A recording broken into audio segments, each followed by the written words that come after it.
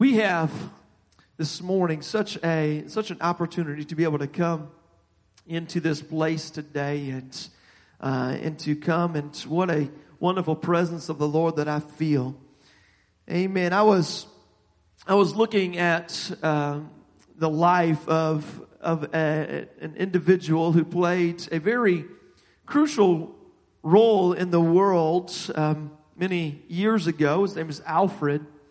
And Alfred was a Swedish chemist who he made millions and millions of dollars by investing in manufacturing dynamite. It was the early stages of dynamite, of it being developed, and he played a very crucial role in this. It was in 1888. That Alfred's brother, Ludwig, died in France. And as Alfred was reading the obituary in a French newspaper, his grief turned to this very heavy dismay and confusion. Because what he was reading in that newspaper was not his brother's obituary, but instead, it was his own. The newspaper had gotten the two brothers mixed up, and they already had an obituary ready for him, and that's what they published. And in that obituary, it was this moniker that they had for him. They called him the Merchant of Death. And as he read that headline in that obituary, it was describing this man who had become rich by finding ways to kill more people faster than ever before. Now, this wasn't ever his intent when they were developing dynamite, but that is what it ended up being used for, and in many cases. And it was from that day forward that Alfred was a changed man, troubled by what the editor had written there regarding him. Alfred, in a sense, he wrote his own obituary by changing the last, what ended up being 8 years of his life. He had left more than $9 million to fund awards for those who did work that would benefit humanity and not destruction.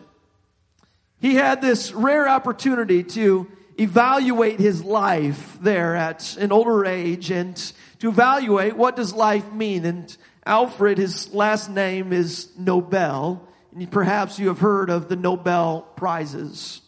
That was this man. It was his initial investments and his work in honoring those who would do good throughout the world.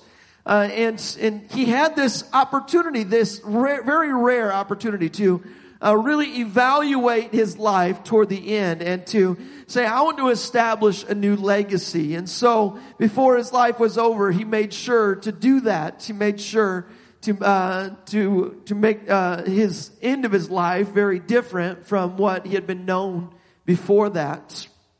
You know, for us, the time of our death is it's unknown. None of us know when our last breath is going to be taken. The way of our death is unpredictable. We have no idea how that will take place. But the fact is inescapable that 100% of people who come into this world will eventually die. In fact, it tells us even in Ecclesiastes that there is no man that hath power over the spirit to retain the spirit.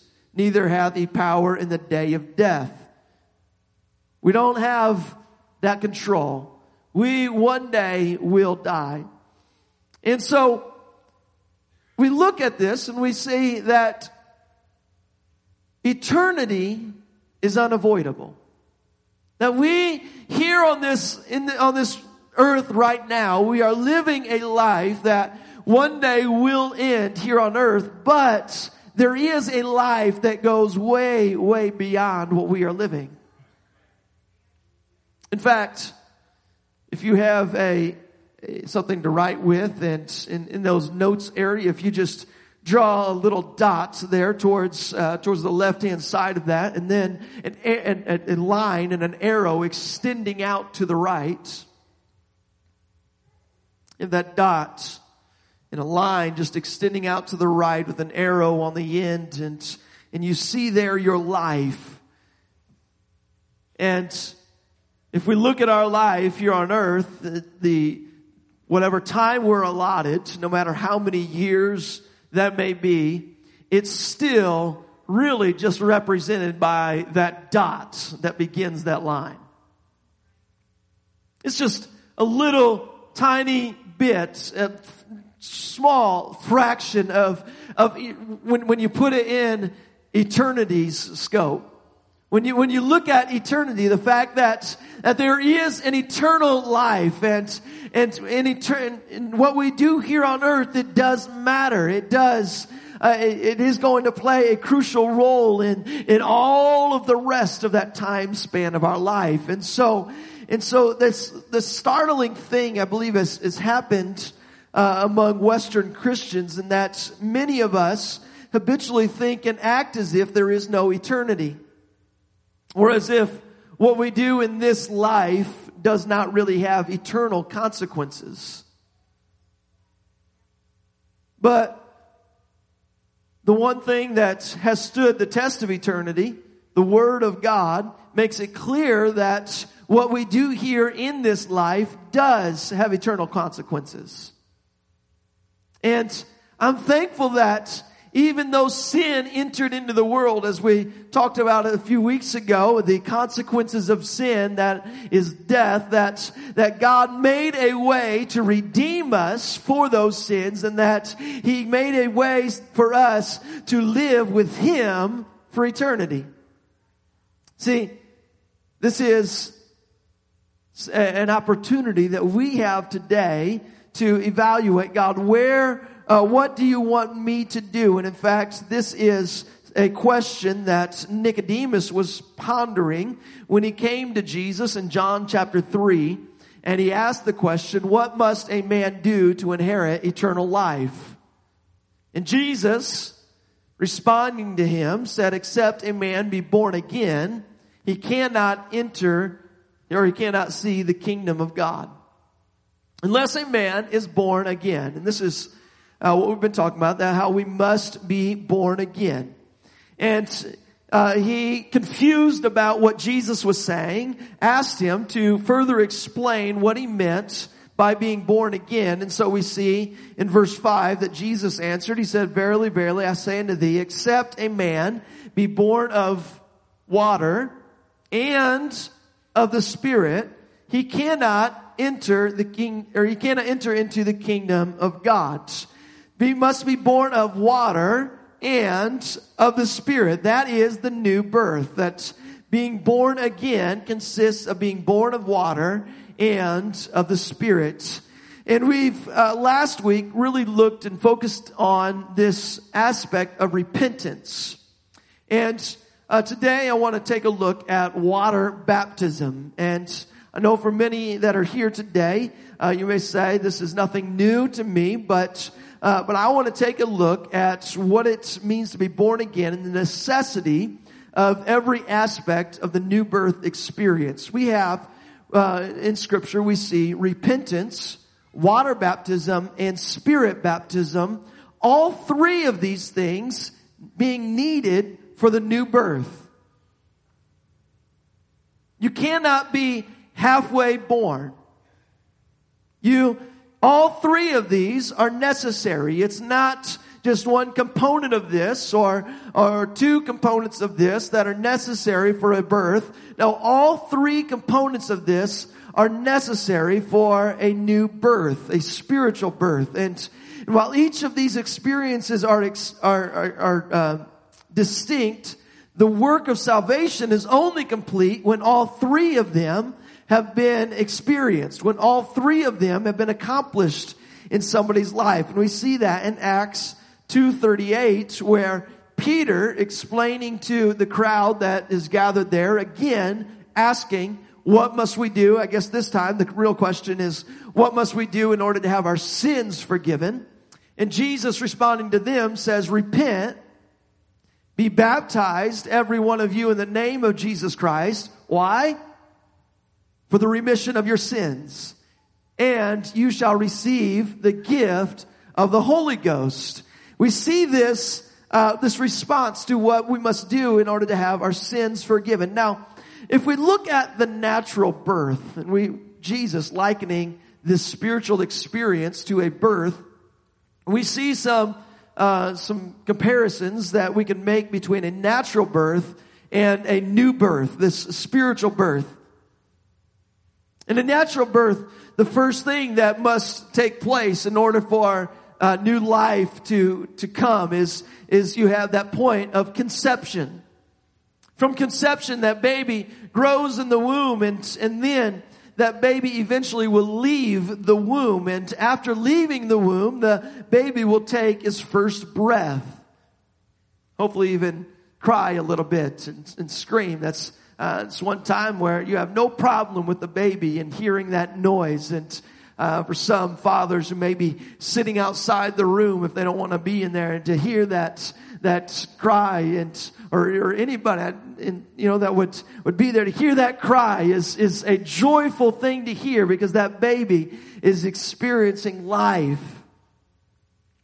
But we see that conception, that spiritually we see that same thing that happens in individuals is we see something begin to be conceived in a man, a person who was born into sin, somebody who's born into sin, and the Word of God or faith begins to enter in and be conceived in somebody, and they see that there is something new, a new life that I can live. That God begins working on them, and they see the person that they are, and they say, I can't live the same way that I'm living. If I want to spend eternity in heaven, there's something that begins to be conceived in them about what changes must take place. And in fact, from that conception, they evaluate their past, evaluate their life, and they begin to this process of repentance, where they look at their past. And we talked about this last week, repentance, where you look at your past and you say, I'm dying of my past, or leaving that behind in order to pursue what God has called me to, which is a life that is not bound by sin. And so we see that conception begin to take place in somebody. But then there needs to be a time where you are born and you leave the womb, that water baptism moment where there is a new life that is coming out. It's a very miraculous thing that takes place when you see that baby coming to life. And the same thing when somebody comes up out of the water. You have a brand new person there. They may look the same, but it's a brand new life who has taken on the name of Jesus Christ in that moment of water baptism. And then we see the baby taking their first breath, and we see the breath of God begin to be breathed into somebody as they receive the Spirit, or the baptism of the Holy Ghost. And we see the Spirit of God, the breath of God, coming into an individual in that moment. And so we see these comparisons that can be made between a natural birth and a new birth. I want to make just another link between repentance and water baptism, a link from that conception to the birth that is actually taking place. See, at repentance, what is taking place is that God is destroying sin's present dominion in a person's life. That there are things that they are presently dealing with that will be destroyed when somebody is turning away from their old past to the new beginning that God has called them to. That He is removing a barrier that's preventing that close relationship with Him. When there's repentance that somebody comes to, in true repentance, where you shun the past and begin a new life, that place of repentance, God is destroying those present things that are there. But at water baptism, God is dealing with the future consequences of sin in somebody's life. That we read in Scripture how sin leads to death. But it's not just talking about a physical death. A spiritual death is really what it's pointing to. That spiritually you cannot have eternal life without water baptism in the name of Jesus, because that water baptism that is dealing with that future consequence of sin. It's only by baptism that you can have that consequence, which is eternal death, to be removed from your life. It is by baptism that's done. And God, He's removing not just the future consequence, but He's removing the legal record of your sin. The record that you have of all of your sins, past, present, even future. As you are baptized, you may still come and make mistakes and sin, but if you have been baptized, that record has been erased. And we talked about it some last week about how repentance is still necessary throughout our life to come to God and to continue to turn away from any sin that we may have in our life that is present. But both of these things, as we look at repentance and water baptism, both of these things are necessary for forgiveness and for the remission of our sins. For God to cast a new blank sheet over our life, and to say all of those things that have been written down about every sin that has taken place in your life, all of that, we're beginning anew. It's a fresh lease on life. Now I want to look at the subject of water baptism. The first, I don't think, is probably going to be a revelation to anybody, but if we are just looking at, what is water baptism, we look at the fact that it is a ceremony in which one who has repented of his or her sins is then immersed in water in the name of Jesus for the remission of those sins. It's an act of faith in Jesus Christ. It's this going to a place, and here we have a baptismal tank that is prepared. It's ready at any time for anybody who is at a place that they have repented of their sins, and they're ready to have those sins removed from their life. We have that ready, but it doesn't have to be done in a church, in a baptismal tank. It can be done in a bathtub at somebody's house, or a pool, or a lake, or a river. We see it, it could be anywhere that a water baptism, anywhere that the water is present and somebody is able to be immersed in that water. That is a suitable place for baptism. But it's a very crucial thing that happens as part of the new birth experience. Now, there's some questions about water baptism that arise within Christianity, or among Christians.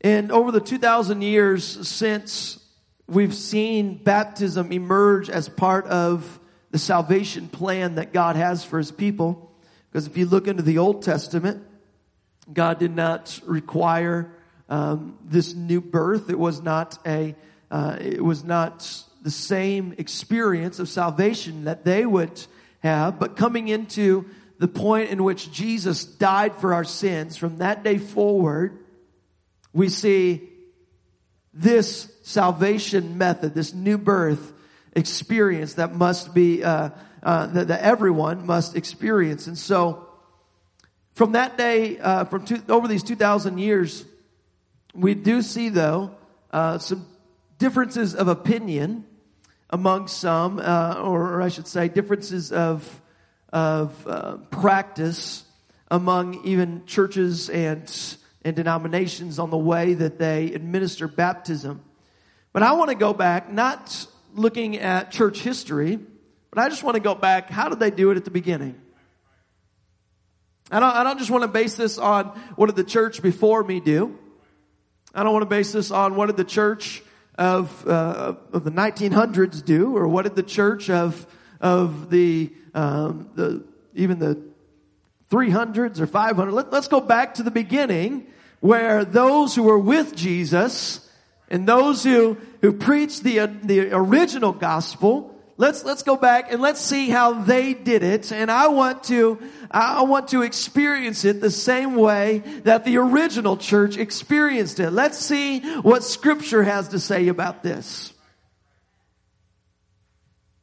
And so we look at Scripture and what does it have to say about baptism. And one question that we come to is this matter of salvation and the fact of, does water baptism save you?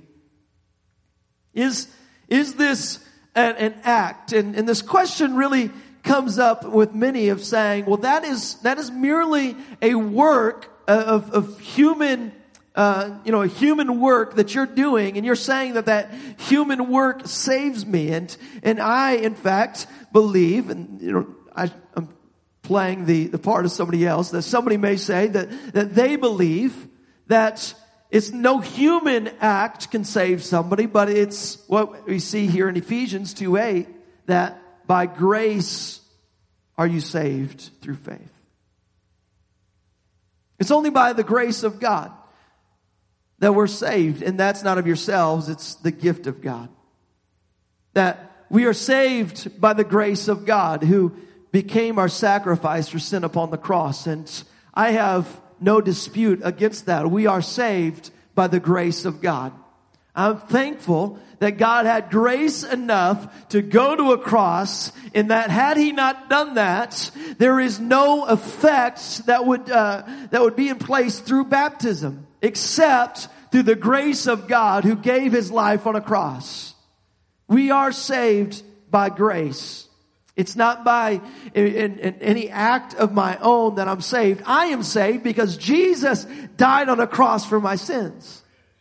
I'm saved because Jesus compelled me to come to Him, and He revealed Himself through Scripture, or He revealed Himself through the testimony of His body, the church. He revealed Himself to tell me about this act of salvation that we can experience. That's why I'm saved. But Jesus Himself said in Mark 16 that he that believeth and is baptized shall be saved. But he that believeth not shall be damned. That there is salvation on one hand, and there is damnation on the other hand. An eternal life, or an eternal life with God in heaven, or eternity in hell. There is one end result for he who believes in God and is baptized, and another for he who does not and believe, he who does not believe and henceforth is not baptized because they do not believe the word of God. That there is an eternity for them as well. See, God has chosen to remit our sins, or to forgive our sins at baptism. That's the path in which God chose for the remittance of sins to take place. We already read it in Acts 2:38, or we can look at it again, that when they're asking about their sins, what must I do to have my sins forgiven? Peter said, repent and be baptized, every one of you, in the name of Jesus Christ for the remission of your sins. It's that act of baptism and repentance that we see the remission of sins take place. We see that again in Acts 22, verse 16. Here we have an individual that has received the message of baptism, and they say, why tarriest thou? Arise and be baptized and wash away thy sins. We see that the washing away of sins takes place here with this experience of baptism. That this is the path in which God has chosen to forgive sins. It is through baptism in the name of Jesus. Now, baptism, what it does is it identifies us with the death of Jesus Christ. The death and the burial, I should put those together, the death and the burial of Jesus, we see that identifying, coming to us through this experience of baptism. It's in Romans chapter 6 and Colossians chapter 2, these two portions of Scripture that we see this linkage between the death and burial of Jesus and baptism for us. So Romans chapter 6, if we want to go there. Paul here writing to the church, talking again about sin. He says, what shall we say then? Shall we continue in sin that grace may abound? Well, no, we don't want to continue in sin. Just because we have the grace of God does not mean that we continue in the sin that we're living in. God forbid that we do that. So how shall we that are dead to sin live any longer? Any longer in that sin? We shouldn't continue living in that sin. Know ye not that so many of us, as were baptized into Jesus Christ, we were baptized into His death. We see the linkage here between baptism and the death of Jesus. In verse 4, it tells us, therefore we are buried with Him by baptism into death, that like as Christ was raised up from the dead by the glory of the Father, even so we also should walk in newness of life. We see that link between what Jesus experienced on the cross and what we experience in this new birth, and especially baptism in the name of Jesus. Colossians chapter 2, verse 12 also gives us a link between baptism and the death and burial of Jesus. It says, buried with Him in baptism, wherein also ye are risen with Him through the faith of the operation of God who hath raised Him from the dead. We see this identity that comes to us through the death and burial of Jesus, that we ourselves partake in that in baptism. I believe that Scripture is very clear that water baptism is necessary for salvation. That if you have not been baptized, then if you have not been immersed in water, baptized in Jesus' name, then you have not had your sins completely removed from your life. This is a necessary component of salvation. Can you love God without it? Yes, you can love God without it. Can you live a good life without being baptized? Yes, you can live a good life without being baptized. But loving God and living a good life are not the same as coming to Him on that day of judgment when He will say, is my name and have you done that which I have asked of you to do, which to experience this baptism in my name so that you could be saved. That is what gains us entrance. That's what gains us eternity, is obedience to the Word of God. And so I believe Scripture is very clear that this is a necessary component of salvation. It's not just joining a church. I've heard, and this is a very popular saying of many Christian denominations, that baptism is a public declaration of somebody's faith in God. But it's not just a public declaration of someone's faith in God. It is that, but it's more than that, because Scripture clearly links it to a remission of our sins. That it's not just you declaring your faith in Jesus. That happens when you are baptized, that you have faith in Him. But there is something spiritually that takes place in baptism, that your sins are remitted, your sins are forgiven in that very instance. And that's why we rejoice when I see somebody baptized, because that is somebody's past completely erased. Their past erased. We see a new name that's written down in heaven in that day. And what a glorious thing to experience somebody who is having their sins forgiven. Amen. We better continue here, because there's other questions that arise with baptism and how it ought to be accomplished. Another question is, what about these baptisms that I see and hear about or know about, or even yourself, maybe you experienced it, where it is not immersion, which immersion means to be completely dipped under the water. Is it baptism to have water just sprinkled over someone? And we want to answer that question not by looking at church history, but rather by looking, as I said, at Scripture. See, immersion, which means to dip completely under the water, was the only mode of baptism that we see recorded in the Bible.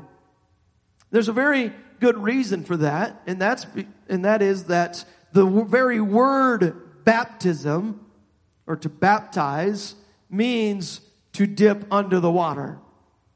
The very definition of the word is to be completely immersed in the water. And so it would not even make sense for that to be done in any way when that's even the very definition of the word. But let's just go to some of these instances of baptism that we see recorded in Scripture. In Acts chapter 8, verse 36, it says there that as they went on their way, they came unto a certain water, and the eunuch said, "See, here is water. What doth hinder me to be baptized?"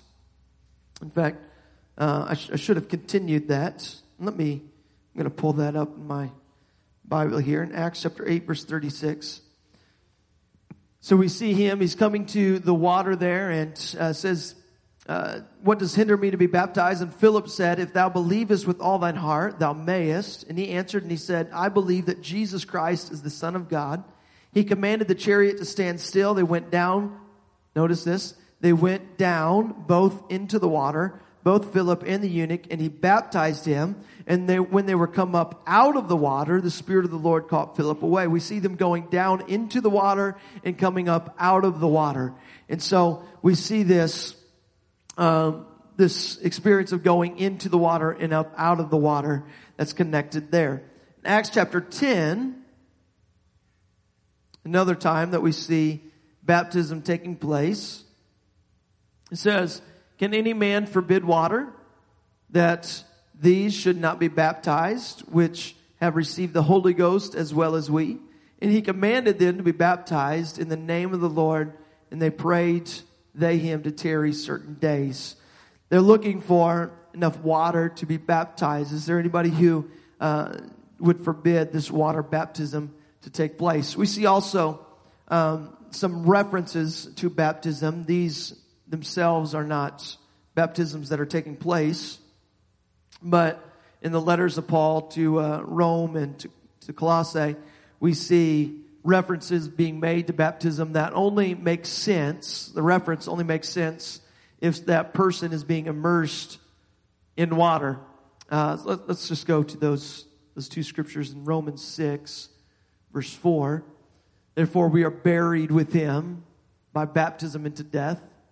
To be buried with him in baptism, you don't just sprinkle a little bit of dirt on somebody when you're burying them. You put them completely under. And so we are buried with him in baptism there. And then also in Colossians chapter 2, verse 12, it says, again, they are buried with him in baptism.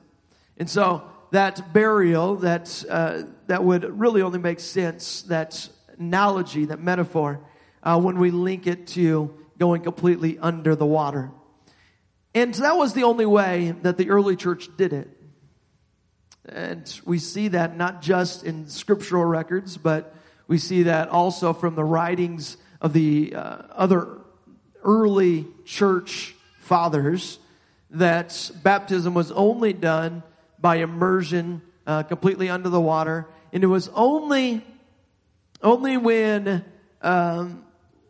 there were these matters of convenience that began to emerge about some these non-biblical practices of baptism began to emerge within the church. And this idea of what about babies who die, and a baby who dies, and I'm not going to necessarily, I don't think we have time to dive into all of the reasons for this, but we see infant baptism that took place. And I would say that baptism must be a choice of an individual, that when somebody comes of an age when they can make that choice for themselves, that's the point when somebody needs to experience baptism. But sometime or at some point along the way, there was this idea that every baby ought to be baptized, and through that they didn't think it was safe to dip the baby under the water, and so they began to sprinkle water on the baby.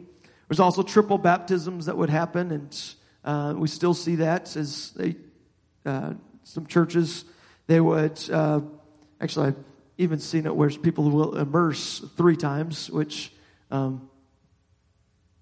won't make a comment on that. But we do see that specifically with sprinkling, that it is 3 times that churches will sprinkle, and we see that taking place. But also, and especially this is where we see sprinkling enter into the church history, is the postponement of baptism until the deathbed. When somebody in the church would even teach, don't get baptized until you're right at your deathbed, because you may sin afterwards. Now, we've already addressed that there's a place for repentance following baptism, but we saw that take place, and when somebody was not physically able to go to the water, they began to sprinkle them with water. But we see that there is no biblical record for that. There's no biblical record for sprinkling water on somebody and that being considered baptism. The last question that I see that arises is, what about the baptismal formula? Does it matter what is said? Does it matter what the minister or that person who is baptizing you, what they say at the point of baptism? And especially, we see this question of, is it done in the name of Jesus, or is it done in the name of the Father, the Son, and the Holy Ghost? And I want to just look at the scriptural record. What does Scripture have to say about this question here? And we see that I see 7 reasons that baptism is done in Jesus' name. 7 reasons that it's done in the name of Jesus. Perhaps I should have flipped this and just pointed us to some the fact that Scripture, the only formula in Scripture is baptism in Jesus' name. That's the only way that we see it done. And we'll get to some of these scriptures here in a minute. But let's first look at some of the reasons why it's done in the name of Jesus. And baptism, it connects us with Jesus' death and burial. We already read that in Romans 6:4. That we have this connection between us and Jesus and his death and his burial. And through baptism, we are connected to what Jesus accomplished on the cross, and then being buried in the grave. We see also baptism personally identifying us with Jesus. Galatians 3:27. At baptism, we take on the family name. Ephesians 3 verses 14 and 15 talks about us taking on the name of Jesus at baptism. The name of Jesus is vital for salvation. There is no other name under heaven given among men whereby we must be saved. That's what it says in Acts 4:12. That the name of Jesus is the only name that has the authority and the power to save us from our sins. That the name of Jesus is vital for salvation. Now also, the name of Jesus is what has authority. It has authority. There is authority in the name of Jesus. And we see that in Acts chapter 4, verse 7 and verse 10. Let me get there. Acts 4 verse 7 says, when they had set them in the midst, they asked, by what power or by what name have you done this? And Peter, filled with the Holy Ghost, said to them, you rulers of the people and elders of Israel, if we this day be examined of the good deed done to the impotent man, by what means he is made whole, be it known unto you all that and to all the people of Israel that by the name of Jesus Christ of Nazareth, whom you crucified, whom God raised from the dead, even by him doth this man stand here before you whole. That it was the name of Jesus that we saw power and authority that was there enabling them to heal someone. Name of Jesus has authority. Also, baptism in Jesus' name signifies his lordship over our life. That he is the Lord of my life. That he is the one that is the king of my life. And I put him in that place when I'm baptized in his name. That also baptism in Jesus' name accepts that all the fullness of the Godhead dwelt in Jesus Christ. And we see that in Colossians 2, 9 through 12, where it talks about all the fullness of the Godhead dwelling in Jesus. And as I already said, baptism in Jesus' name was the only formula in Scripture for baptism unto salvation. The only way that we see people being baptized unto salvation is in the name of Jesus. And I've got to wrap this up quick, but we've already read it in Acts 2:38, but in Acts 8:12 and 16, Acts chapter 10 verse 48, Acts chapter 19, Acts chapter 22, all of these places in this historical account of the early church, which is the book of Acts, every time we see somebody being baptized, it's done in the name of Jesus. Every time. Now, there are baptisms that are not done in the name of Jesus. We see John the Baptist who baptized, and what took place to those who were baptized unto John's baptism. We see it in Acts chapter 19. If you go to that portion of Scripture, and I'll let you do that at your own time. But in Acts chapter 19, if you read through that account, we see people who had been baptized one way that was not in the name of Jesus, and they're re-baptized in the name of Jesus because it was that important for them to have the name of Jesus applied at baptism. So if you've been baptized in one way, one manner, and it has not been accomplished in the name of Jesus, I want to be baptized the way that Scripture, the only way that Scripture points to for salvation, which is in the name of Jesus. Now, here is where we want to end. It's in Matthew 28, verse 19. And this is Jesus speaking about baptism here right before he leaves this earth. He tells his disciples, "Go ye therefore, teach all nations, baptizing them in the name of the Father and of the Son and of the Holy Ghost." And notice there that he points them to baptize them in the name, one singular name, and it's all of these other things are not the name. These are titles. The Father is a title. The Son is a title. The Holy Ghost is a title. All of these are titles. And Jesus telling them to baptize in the name, and that name is Jesus Christ. And so that's why we see that's why we don't see them just going their own way, doing whatever they want. But instead, when I'm pointing to the early church, no, they are accomplishing what Jesus told them to accomplish by baptizing in the name of the Father, the Son, and the Holy Ghost, which is Jesus. That one name that has power. That one name that has power to save. Amen. That name of Jesus, there is nothing sweeter than that name. There is nothing that has more power than that name. That name of Jesus Christ has power to save. And if you have not been baptized today in the name of Jesus Christ, being immersed, I want you to know that you can experience every sin that you have ever had in your life being forgiven. Even today. You can experience that. In fact, we have a baptismal that's ready right now. If you want to be baptized even today, you can experience that. There's a place of repentance that you can come to where you would repent of your sins. But then that place of baptism, or the opportunity for baptism is here right now, that you can have your sins forgiven. Amen. here today. I know this is a Bible study intensive morning here today, but I find joy in knowing that God has made a plan. He's made a way for me to experience salvation. In fact, if we just stand in this place, I want to just end this Bible study here this morning just with a song of praise. Amen. Right now in Jesus' name. Jehovah.